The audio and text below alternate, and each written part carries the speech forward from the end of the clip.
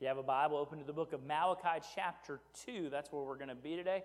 We're walking through the book of Malachi here at the end of summer, beginning of fall, maybe. One day fall's going to come. That's my hope, right? Anyone else just hoping for fall when you walk outside and it's 105 degrees? You think, why? Right, but fall is coming, right? It's going to be right around the corner, and then some of you in like 3 months are going to be whining that it's too cold. And I want future you to remember present you, okay? I want you just to go back in time to present you and be like, you know what? Thank you, God, for the 40 degrees and drizzle, okay? Just thank you for 40 degrees and drizzle. I needed that after 105 for a week straight. We're walking through the book of Malachi. Malachi is the last book in the Old Testament, just to give you a place to look there. And it's possibly the last book that was written in the Old Testament. You know, the Old Testament is not arranged chronologically necessarily, but this is probably the last book that was written. And so there's a gap of 400 years or so between Malachi and Paul's letters and the Gospels and things in the New Testament that you're going to get. But Malachi is kind of that final voice. Israel has gone into captivity. Judah, technically, I guess, has gone into captivity in Babylon. They've returned back home, and they're trying to figure out how to live again as a free people back in their homeland. And God has some strong words of judgment against their priests, their religious leaders, who have not been directing them well. And now he's going to have some strong words for the rest of the people, right, who have been taught by these priests poorly. You know, it's true, right, that as the leadership goes, everything else goes after, right? And so when you're a priest, your preacher, this is something you should watch, by the way, as you look at churches around the world today.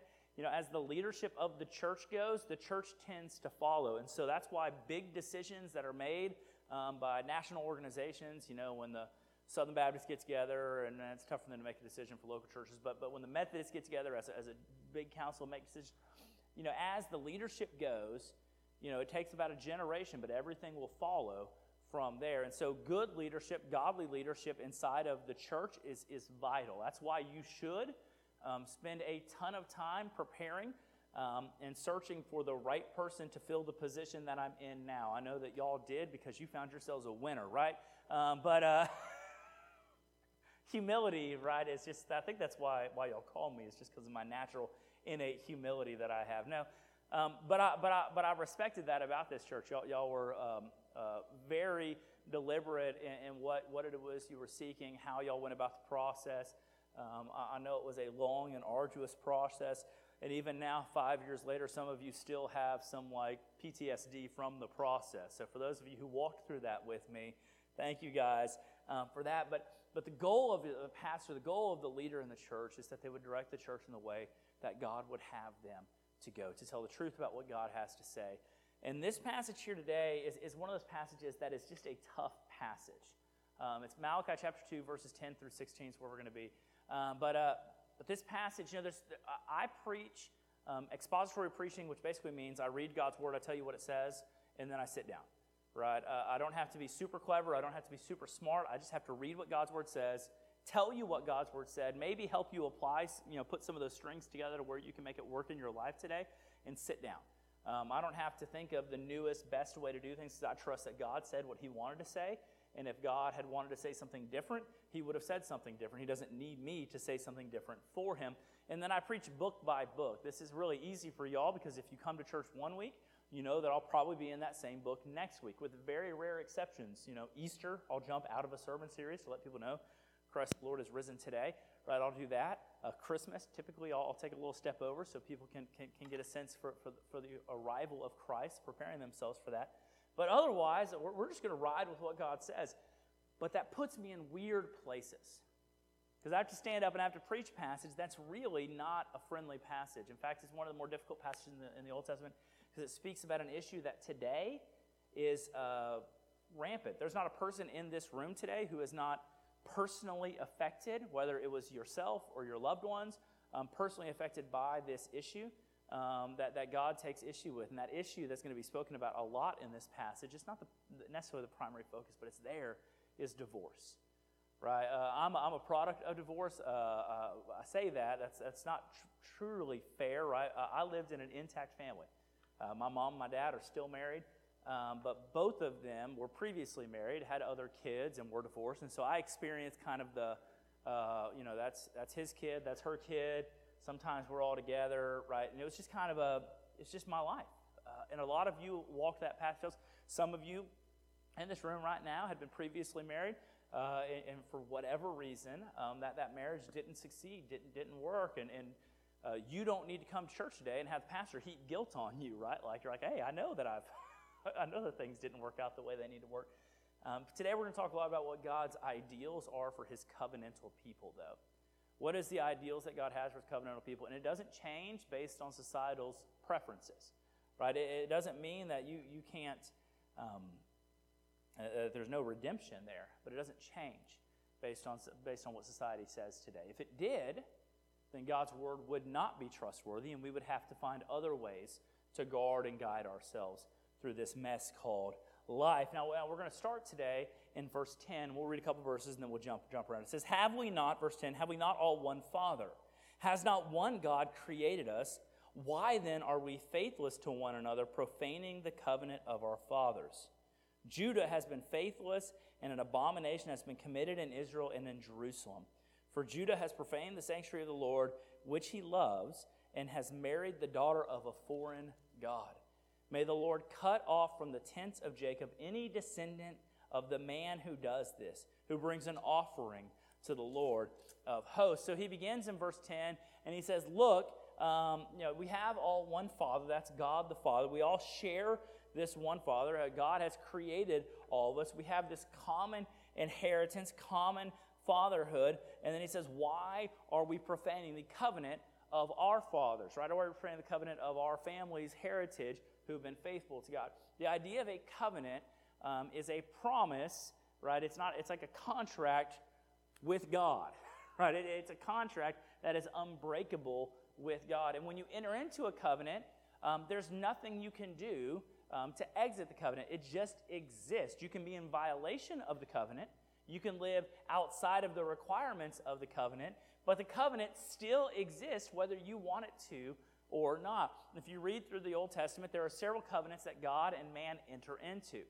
There's a covenant between God and Noah, right? God puts a rainbow in the sky and tells Noah, look, never again will I flood the whole world and kill the whole world by flooding waters, right? Never again will I do that. That is an unconditional covenant. Noah doesn't have to do anything. We, as descendants of Noah, have to do nothing, and God will uphold that. It is an unconditional covenant. But if we go further on, God makes a covenant with Abraham that's unconditional, and then God makes a covenant inside of the law with Moses that is a conditional-based covenant.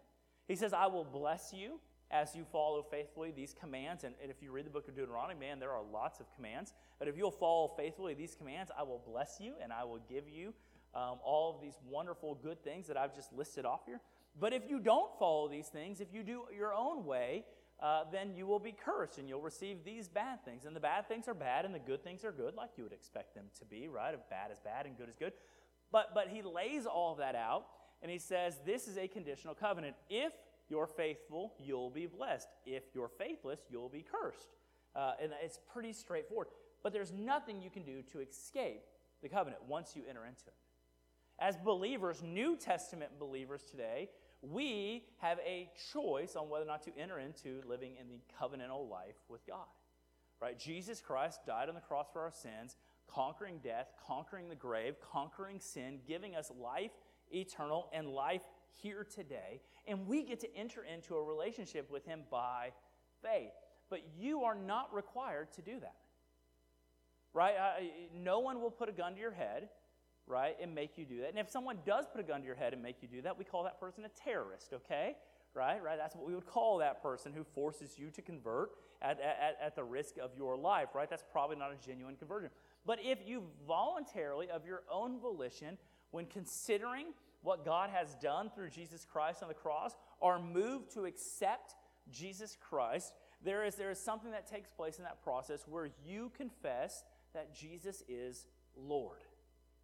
And Jesus is Lord is the most basic Christian confession. There's not anything simpler than that. Jesus is Lord. But Lord is a word we do not use outside of church. Right? We just don't use it outside of church. my kids do not call me Lord, right? Though I do function in sort of a lordship capacity inside of my house where like they have to obey what I say because I'm ultimately in charge of them, right? But we don't use that term. They call me dad, right? Which is, I guess, I don't know, better in some ways for me, right? But when we say Jesus is Lord, what you're saying in that moment, when you're confessing to God and to the world that Jesus is Lord, you're saying, I am putting myself underneath that person's leadership. Wherever he says to go, I'm going to go. Where he says to avoid, I'm going to avoid. I'm going to follow him. And in that moment, you're entering into a covenant with God. And it's not altogether dissimilar from the covenant in the book of Deuteronomy, whereas we follow the lordship of Jesus Christ, we'll be blessed, not necessarily with material things, but blessed with a faithful, fruit-filled relationship with God and with the world around us. Right? We're going to have joy and peace and some of the things listed in the fruit of the Spirit in great abundance as we follow faithfully. But when we go away from that, and most everybody in this room has a period in our life from the day that you confess Jesus as Lord to the day that we sit here today, where maybe we wandered from God for a season. Maybe it was a bad week, maybe it was a bad month, maybe it was a bad decade, okay? Right? But we wandered for a season. And in those seasons, we end up looking up and we're like, man, I'm getting pounded right now with all these things around me. What happened? And the issue is you have walked away from the covenantal responsibilities you have, and you're experiencing what the world has out there. The book of Romans lays that out in a wonderful, descriptive way. It says, God gave them over to the sinful desires of their heart. Right? And that's kind of what God does for us. When we walk with him, right, we're living under his protection, we're living underneath his providential care, but eventually we say, well, I want to do it my way, and we start running ahead of God or away from God, and when we leave God, we leave his protection, and God may try to pull us back and pull us back and pull us back, but eventually God says, if that's what you want, you can have it. Some of you, when we're about to deal with marriage here in a second, but some of you got married to the wrong person, someone who God never would have intended you to marry. Right? He never would have intended. If you had sought godly counsel, if you had gone to the Lord in prayer, if you had been faithful about it, you never would have married that person. Never. It would never have crossed your mind, right? You would have been like, that is the last person that God would have asked or wanted me to marry. They don't love him. They don't know him. They don't encourage me to follow him. They're opposed to him. But for some reason, in that season of your life, you ran ahead of God, outside of God, and God gave you over to the sinful desires of your heart. And some of you have been living the consequences of that for the rest of your life. Right? That's just the consequences of sin out there. We're covenant people. We're supposed to remain in a good covenant with God. And the first thing that God really wants to drive home with the Jews of that day, and something that I want us to drive home today as we deal with marriage, is there are requirements for who it is that we should be willing to marry. I have 6 children. Just counting them up real quick. I have 6 children. I have 2 now of dating age. That's right, I have 2 now of dating age because my oldest daughter turned 16 this past week, 6 days ago, 7 days ago. August the 6th. I don't know what day we are right now, maybe 2 weeks ago now. But she turned 16. 16 is our official you can date if you find anybody worth dating age, okay? And like, honestly, there's a lot of people not worth dating, okay? I got 2 kids of dating age, and here's my big encouragement to them. Like, not every person who makes your heart go pitter-patter, right? Not every person who makes you feel special is someone who you should even consider dating because they don't love God. And that's like your basic thing. Like we want people who love God, who know God through Jesus Christ. Because if we violate that basic thing, you're going to experience pain and heartache the rest of your life. And I encourage my 17-year-old specifically, I say, look, when you choose someone to date, right, date someone who has similar religious backing as you. Because if you don't, you're inviting trouble. You're just asking for problems down the way. And ultimately, you're not going to want to marry that person, but you're going to have an emotional connection that says, I want to marry that person. And those 2 things are going to be at war with each other. One of them is going to win. So it's better now not to get involved in a relationship with someone who doesn't meet your minimum standards for marriage. I was at youth camp years ago, and a guy said, what do you call middle schoolers dating? And he said it's divorce practice. right? Because middle schoolers, they just date, right? It's just divorce practice. No commitment, no nothing. We didn't want our kids to do that, so we said, look, have a basic standard. If they meet the basic standard, sure, go on a date with them. See if you like them. See if you can get along with them.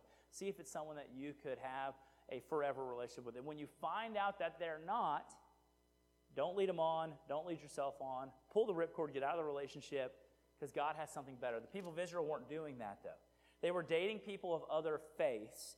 So they were dating people from Moab, or people from Ammon, or people from Babylon, or the Assyrians. They were marrying anybody because their hearts went pitter-patter. And your heart, guys, is the least trustworthy organ in your body. Don't listen to it. People say, follow your heart. And the Bible says your heart is deceptive and wicked above all things. Don't follow your heart. Right? Your heart will lead you astray. Follow God's word. God gives a basic understanding for covenant people. If you're going to be in a covenant relationship with God, the people you bind yourself to with a covenant-like marriage need to share that basic understanding. Right? I'm not saying you can't marry a Presbyterian. You can, okay? God bless you, right, if you figure that out, right? By the way, if you marry a Presbyterian, you're going to hear a lot about covenants, because that's a big deal in Presbyterian theology, right? But you can marry, but they have to share a basic understanding. Who Jesus is, who God is, who we are outside of a relationship with God, and what Jesus did to make a way for us to be one with the Father. If they don't share that, don't marry them. If you're raising kids today, you need to tell them this. There is a lot of people out there who look good, smell good, and dance good, right? Not all of those people who meet your basic requirements meet the foundational requirement that they share a love for Jesus Christ. Do not bind yourself to those people, because if you do, God wants nothing to do with you. When you bind yourself to those people. Right? I mean, in verse 12, right? May the Lord cut off from the tents of Jacob any descendant of the man who does this and bring an offering, and who brings an offering, Lord of hosts. God wants to cut those people off because they're violating his covenant. You're in a covenantal relationship with God. You bring someone else into a covenantal relationship with you, they need to be in the covenant with God. Does that make sense? I hope that makes sense, because that's where we're at right here. And then we get to this very complicated section in verse 13. By the way, this area, I'm not a Hebrew expert. I took 2 semesters of Hebrew in seminary. I don't think I could give you the alphabet today, okay? Right? So Hebrew's not like Greek. I can sort of play around with a little bit, get in a little trouble with Greek. Hebrew, I can't even get in trouble in Hebrew, okay? I look at it just like you, and I'm like, yeah, lots of pretty little symbols, okay? But the experts, the guys who actually do read Hebrew and translate Scripture and give us Bibles and commentaries and all the things that help us understand and apply God's Word, they look at this section right here and they're like, I don't know. It's a very unclear section in Hebrew if you're looking for individual specific phrases, but the general idea is clear. And I want to read it, and then we're going to deal with it. It says, in this second thing that you do, so the first thing is you marry women from foreign gods, because covenanted people are supposed to be faithful to God and faithful to God alone, so they're not supposed to bring other people in. So the first thing you do is you're being unfaithful to God by violating the covenant. The second thing you do, though, in verse 13 says, you cover the Lord's altar with tears, with weeping and groaning, because he doesn't have regard for the offering or accept it with favor from your hand. But then you say, why doesn't he? Because the Lord was witness between you and the wife of your youth, to whom you have been faithless, though she is your companion and your wife by covenant. Did he not make them one with a portion of the Spirit in their union? And what was the one God seeking? Godly offspring. So guard yourselves in your spirit, and let none of you be faithless to the wife of your youth. For the man who does not love his wife but divorces her, says the Lord, the God of Israel, covers his garment with violence, says the Lord of hosts. So guard yourselves in your spirit, and do not be faithless. By the way, if you're reading this in a Bible in front of you, you're like, they took a real weird turn there from what Matt was reading to what I was seeing. You know, there's I think the NIV, probably the King James, almost certainly the King James, translate that in section there where it says God hates divorce. Y'all have heard that phrasing before, God hates divorce, right? It's one of those verses in that it's kind of hard to understand. But the general concept is clear of what's going on in verses, 13 through 16. is that the second violation that covenantal people have, instead of having the first violation is right, they stop being faithful to God by marrying women who are outside of God's covenant.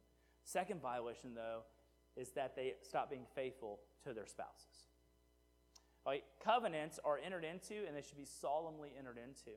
And the idea of being faithful to your spouse from the day that you get married to the day that one of you dies is as old as Genesis 2, when Adam and Eve are made. It is the oldest concept there is, but it has been in violation for almost that long. For almost that long.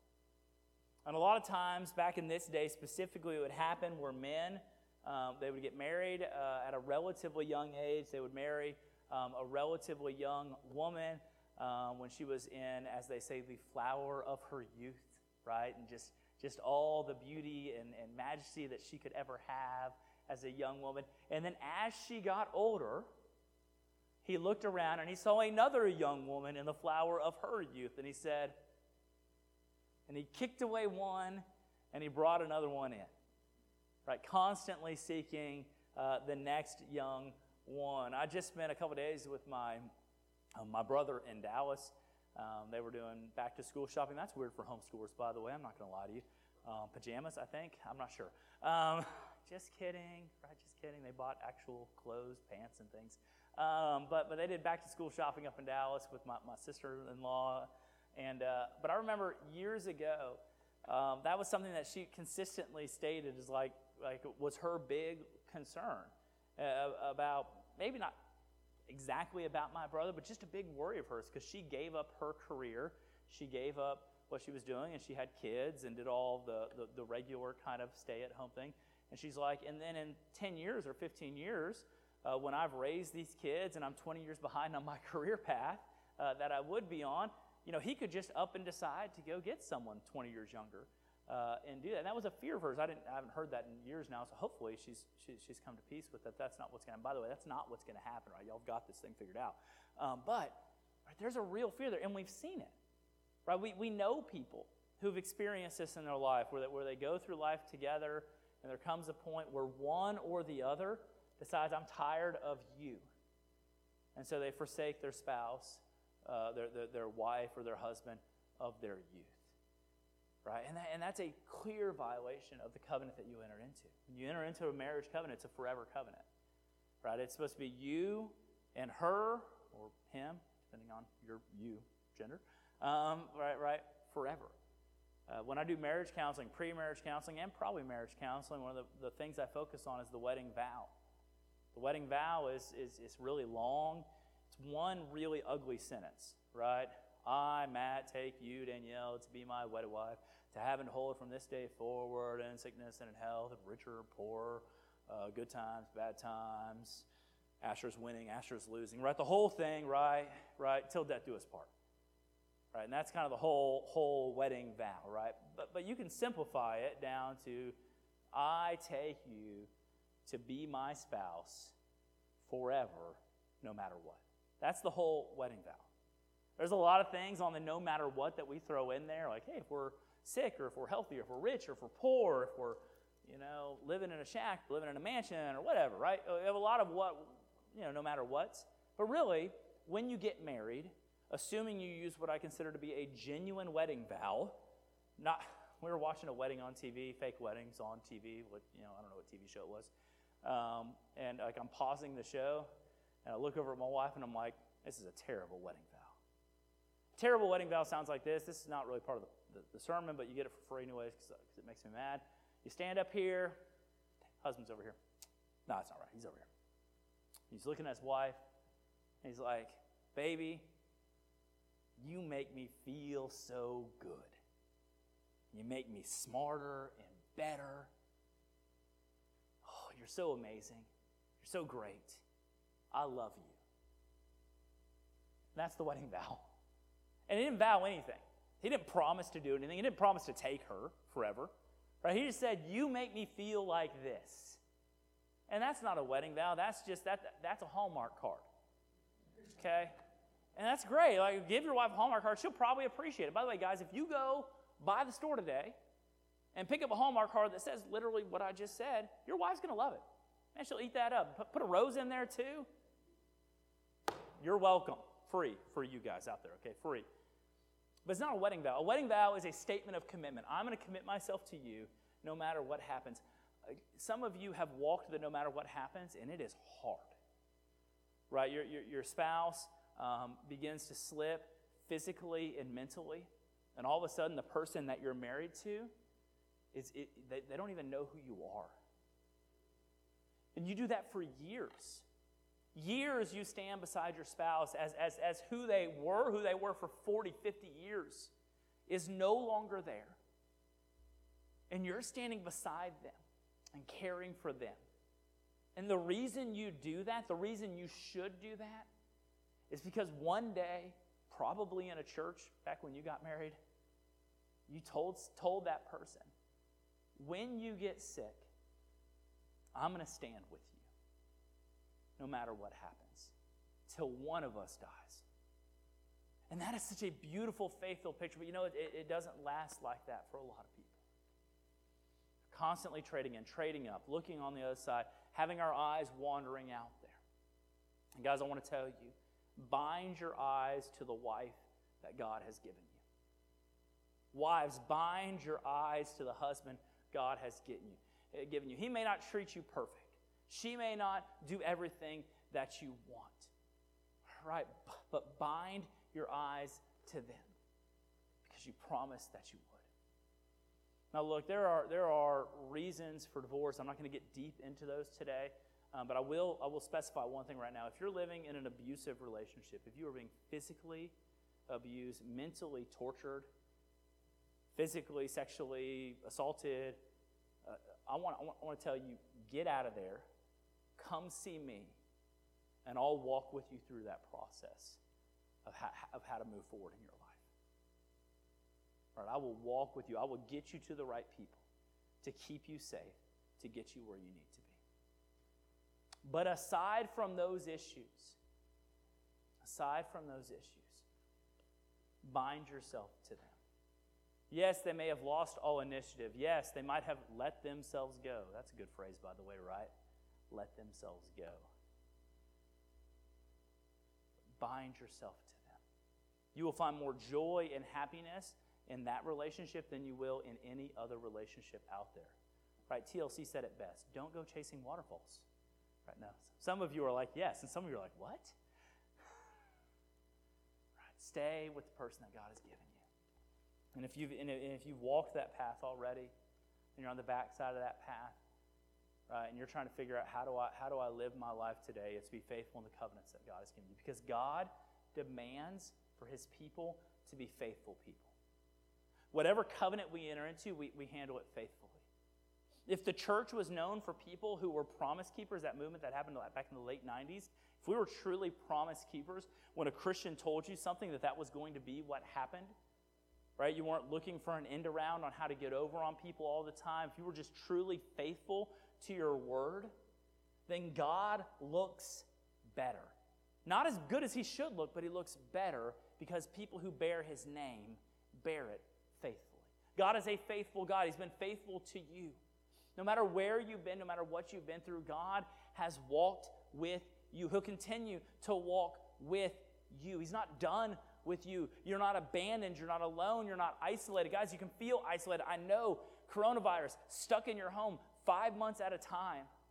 You can feel isolated. You're not alone. God is with you and near you. He's been faithful to you from the day that you enter into a relationship with you. He'll be faithful to you when the day that He calls you home to be with Him.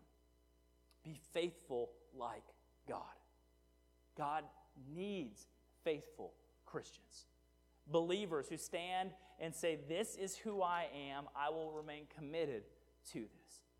Not shifty Christians. Not Christians who are looking for an advantage or an opportunity to take a mile when you give them an inch. We need faithful believers. Right? We've all seen some areas that go sideways. Right? My last church that I was at before here, there was a major split in the church. And the major split was there was a dude who had a business, and he was selling people on his business in the church, and the business wasn't quite what you would call real. but the money that was going to him was very real. Then he was taking their money and promising them these other things, and then when it fell apart, which inevitably it was going to fall apart, people were hurt. And they said if that person who, I don't think he was an elder, but he was a respected person in the church, if that person who's a respected believer, a respected person in the church would do that, then God must not be faithful either. And there were people who walked away from it. I had teenagers whose parents walked away from the faith because of a relationship that it went sideways in the church, because someone acted faithlessly in their dealings. In all things, be faithful. In all things, be faithful. God expects that of us. If you can't do it, say you can't do it. If you're not going to do it, say you're not going to do it. I try to be faithful in what I say. You know, sometimes people are like, hey, can you do da-da-da-da? And I'm like, I'll try.